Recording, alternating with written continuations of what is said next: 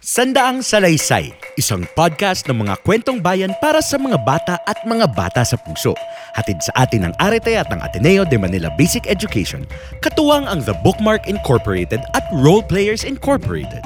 Ang kwento natin ngayon, Edjop, isang anak ng sigwa, ay patungkol kay Edgar Hopson, isinulat ni Ed Maranan, salin sa Filipino ni Ishan Sandoval at Kiara Flores, inilathala ng The Bookmark Incorporated, at babasahin para sa atin ni J. Inyohosa.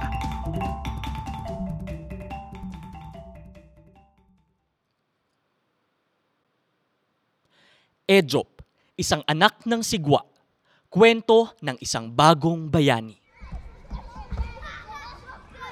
Pangalawa si Edgar Mirasol Hopson sa 12 magkakapatid.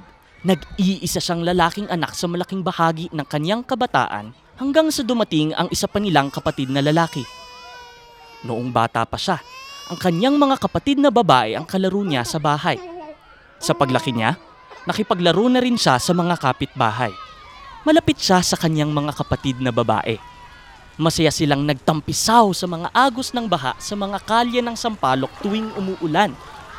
Habulan, taguan at moro-moro naman ang kanilang pinagkakaabalahan kasama ang iba pang mga bata tuwing maaraw.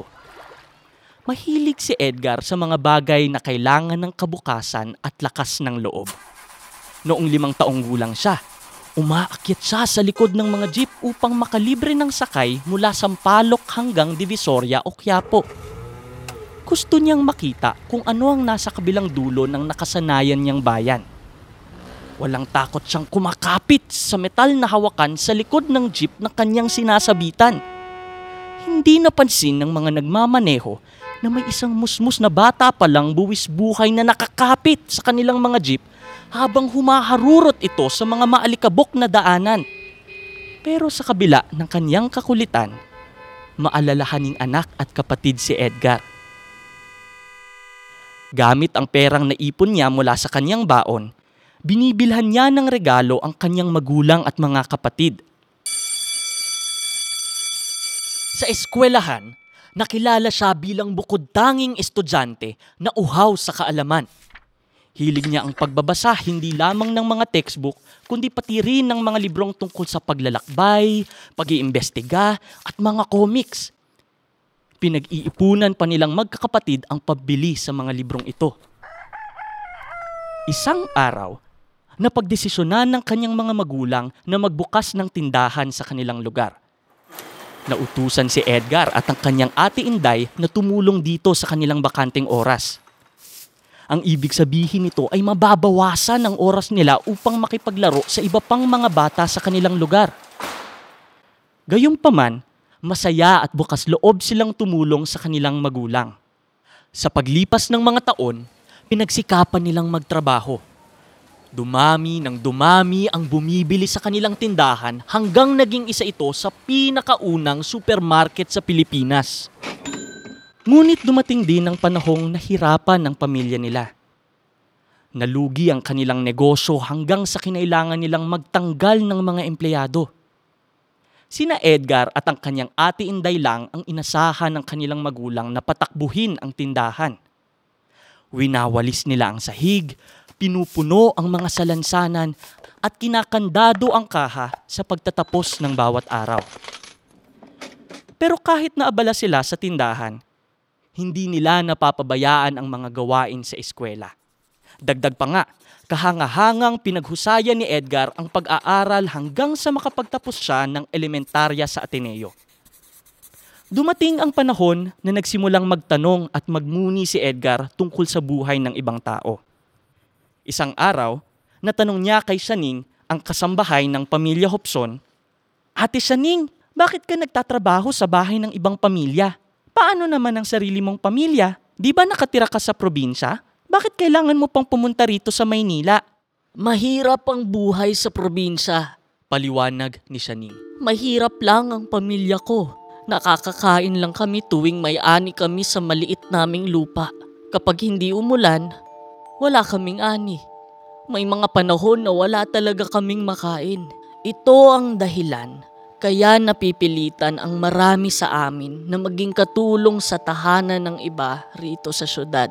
Huwag kang mag-alala, Ate Shaning, ang sabi ng batang Edgar. Pagtanda ko, maghahanap ako ng paraan para maging mas produktibo ang lupa natin para hindi na kayo magutom uli. Maraming taon ang nagdaan. Ejop na ang tawag sa kanya sa eskwela. Lumipas na ang mga panahon ng mga pambatang laro, ng pagsabit sa likod ng mga jeep, ng pagtatampisaw sa baha sa sampalok pagkatapos ng bagyo.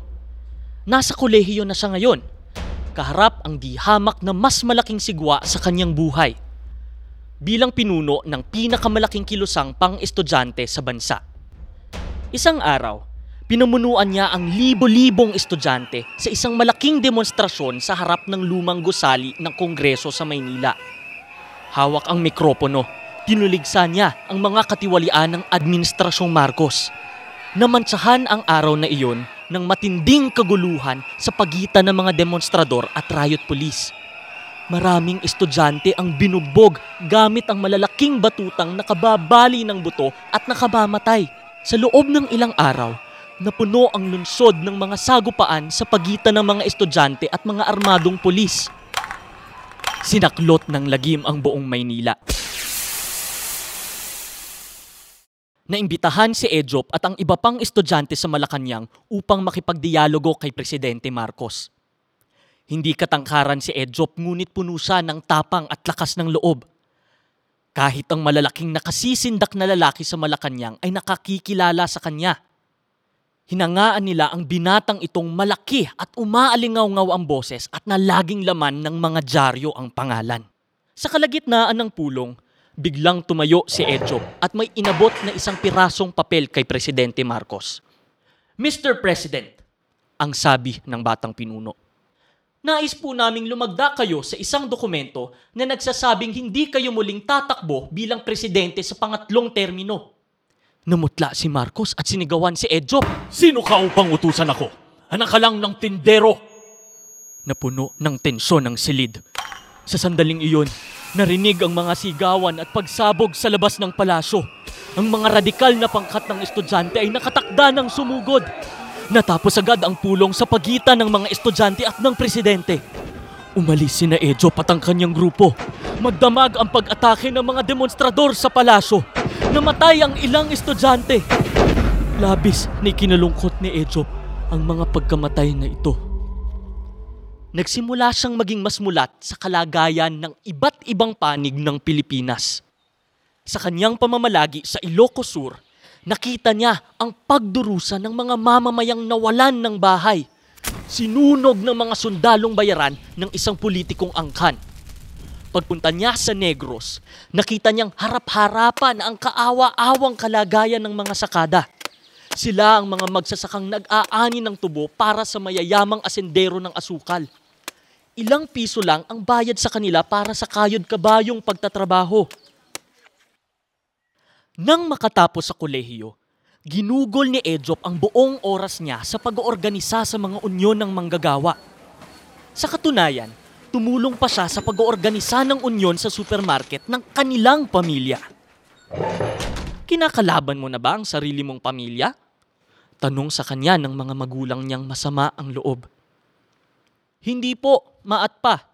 Mahal ko po kayo at ang ating pamilya. Pero naghahanap po ang mga trabahador natin ng mas mabuting kalagayan at may karapatan po silang bumuo ng unyon. Tugon ni Ejop. Kalaunan ay naintindihan ng magulang niya ang ipinaglalaban ni Ejop. Nang nagdeklara ng batas militar si Marcos, My countrymen, as of the 29th Proclamation number 1081, placing the entire Philippines under martial law.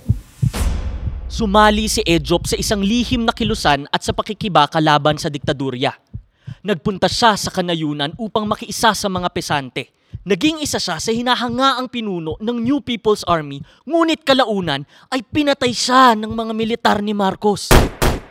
Hanggang sa mga huling araw niya, hindi nalimutan ni Ejop ang pangako niya noon pa kay Shaning. Ang tulungan ang mahihirap na Pilipinong makamit ang mas magandang buhay.